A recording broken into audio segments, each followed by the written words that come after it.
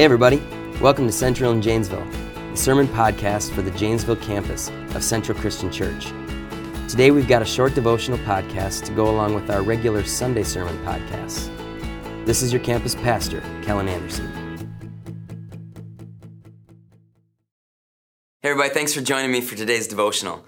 I want to ask you, who do you think are the best leaders that come to mind that you can think of in the world?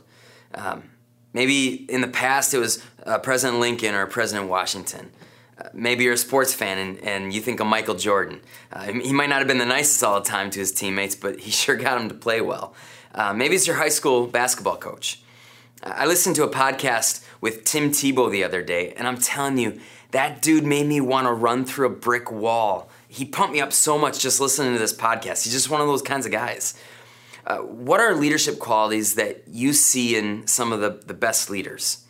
Maybe it's their fire for life, their passion, their humility, their determination.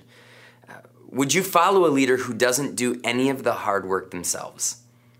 Would you follow a leader who doesn't care about you as a person? Mark 10, 43 through 45 says this: "Whoever wants to be a leader among you must be your servant, and whoever wants to be first must be slave of all.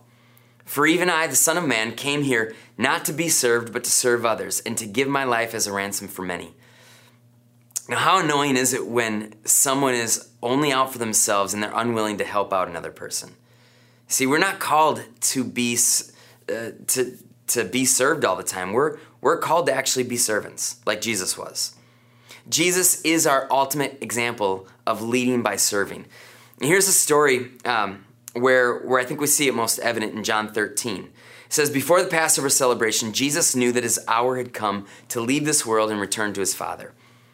He now showed his disciples the full extent of his love. It was time for supper, and the devil had already enticed Judas, the son of Simon Iscariot, to carry out his plan to betray Jesus. Jesus knew that the Father had given him authority over everything and that he had come from God and would return to God. So he got up from the table, took off his robe, wrapped a towel around his waist, and poured water into a basin. Then he began to wash the disciples' feet and to wipe their feet with the towel that he had around him. When he came to Simon Peter, Peter said to him, 'Lord, why are you going to wash my feet?' Jesus replied, 'You don't understand now what I'm doing. Someday you will.' 'No,' Peter protested, 'you will never wash my feet.' And Jesus replied, 'But if I don't wash you, you don't belong to me.' And so Simon Peter exclaims, 'Then wash my hands and my head as well, Lord, not just my feet.' And Jesus replied, 'A person who has bathed all over does not need to wash except for his feet to be entirely clean.'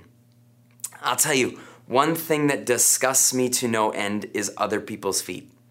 And you think about what it would have been like back in Jesus' day. They're all wearing sandals. They're walking around on roads that are not paved. It's all dirt.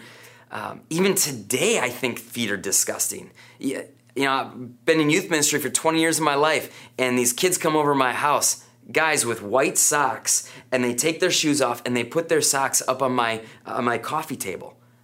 Like, it's the nasty. I wipe that stuff down with disinfectant the moment that those kids leave, and I'm not afraid to say that.